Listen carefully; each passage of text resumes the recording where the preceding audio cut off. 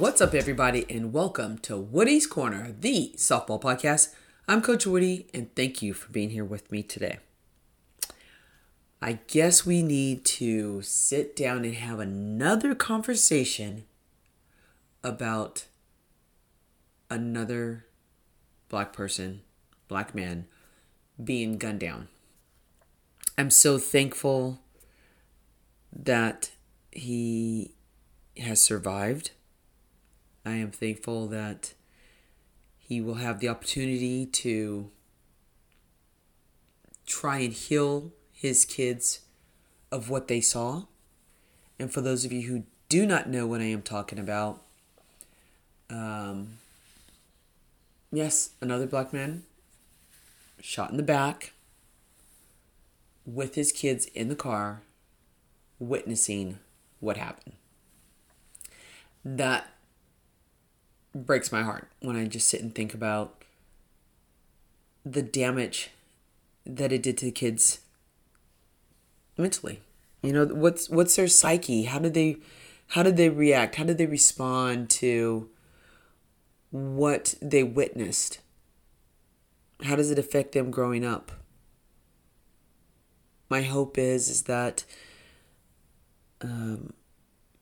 their father can help to heal this, help to talk them through it, help them to grow up and be strong black men that can make a difference. But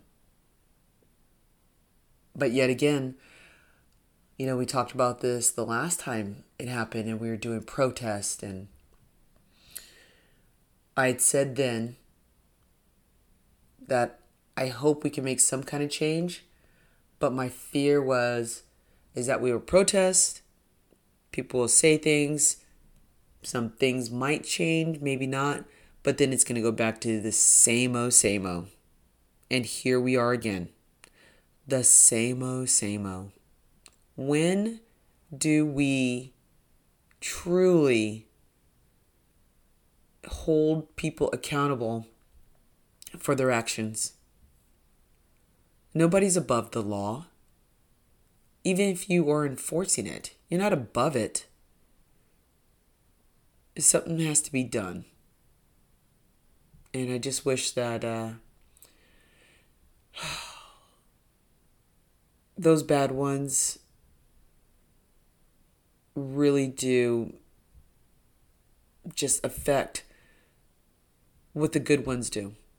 Nobody ever talks about what the good cops who are there to help, who make a difference, who lift up their communities do. Because we're so overshadowed by the knuckleheads that use the power that they think they have with the badge to do bad. And that's what is out there. That's what we see. And that, because I know all cops are not bad. You know, it's just so sad that right now protests are going on, boycotting's going on with sports. I have that nasty feeling again. And again, we're talking about it months later. It's just sad. It's just so damn sad. And I wish I could snap my fingers and make it all better and make everybody just love each other and do right by each other. That's the part that just starts to get to me. And so just a little bit of my thoughts on the day's events, what's going on, how I feel a little bit, and what I think about the boycott. And if you guys don't know about the boycotting, the NBA the players have boycotted playing any games today and tomorrow. Baseball has boycotted games. A tennis player has boycotted her semifinal match. Soccer is boycotting. All of these athletes who we look to entertain us, right? they're good enough to entertain you all, but yet you don't respect them, right? And that's where some of them are sitting back saying, hey, listen, we're not here to entertain you when you don't respect us, when you don't respect our lives, when you just constantly will say, oh yeah, I know that person, but yet in the street treat us like a dog or something. It's just not right. And so the athletes are finally taking a stand because you know what? They're good enough for you to cheer for and root on, but not enough to respect them. And so they finally put their foot down and said, no more. And I know almost nobody will agree with me on this and want to, because I really do want the Lakers to win the championship. I wish that they say, you know what, we're going home. Not even concluding the season anymore. We're done. Right? Whatever money they lose, whatnot, take a stand. Take a stand. Because that would be so huge that it is a national story. And maybe they can get into the DA's office. Maybe they could talk to the police chiefs. Maybe they could talk to their local politicians. Maybe a judge will listen to have better sentencing and just any kind of change that they can make. And those that say, well, you shouldn't use athletics and politics or anything else. Whatever. You have a platform. You want to voice your opinion. You want to try to make change. You use what you have. That's why I'm voicing my opinion on my podcast. But, yes, that would make, I believe, a big statement for them not to conclude that season. And you don't have to agree with me. I'm just saying. I think that would be a huge statement for them to do. So, I can go on about this forever, but I'm not going to. I actually want to get in transfer into what I want to talk about, is relating the boycott with being a team sport and how players come together for a common goal, a common cause, the strength in numbers, the support that you get from your teammates when you, as a teammate of that person, talks about what's important to you, talks about an issue you have, having a bad day, having a great day, dealing with the passing of a friend or a family member, and how your teammates can be there to lift you up and hold you up. Same thing in a boycott. You start to come together. You're like these guys are doing. They're talking about their issues.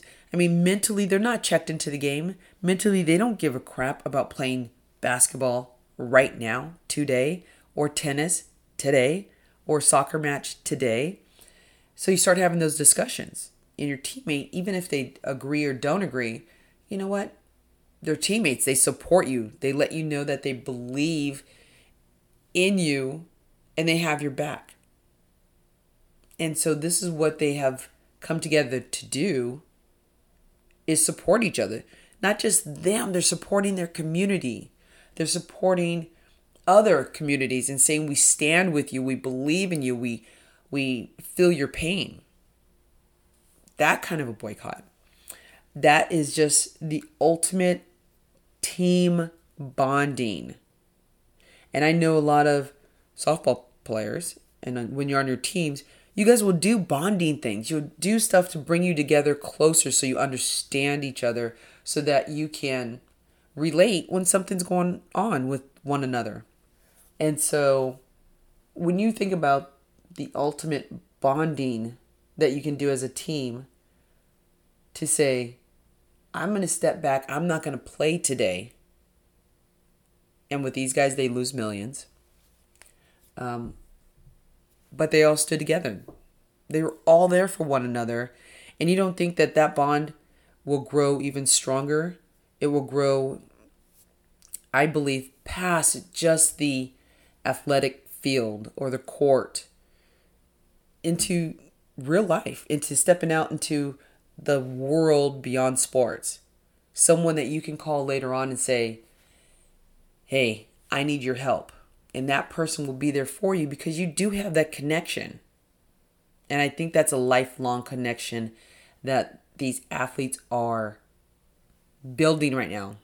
And it's the same thing with softball. I know the bond that I have with my former teammates, it's still lifelong. Those are the things that you did on the court or on the field that brought you together, that makes you strong, that makes you one, that you'll fight through the tough times together as a unit, not as an individual, but as one team. And so, yeah, the boycotting, there's a lot of discussion we can have about it. But I want to bring it back to show how tight-knit that group is going to become. Or they may already be there. That's why they can do this together. And then it's not just the team, but it's the whole organization. All of them coming together as one, saying no more.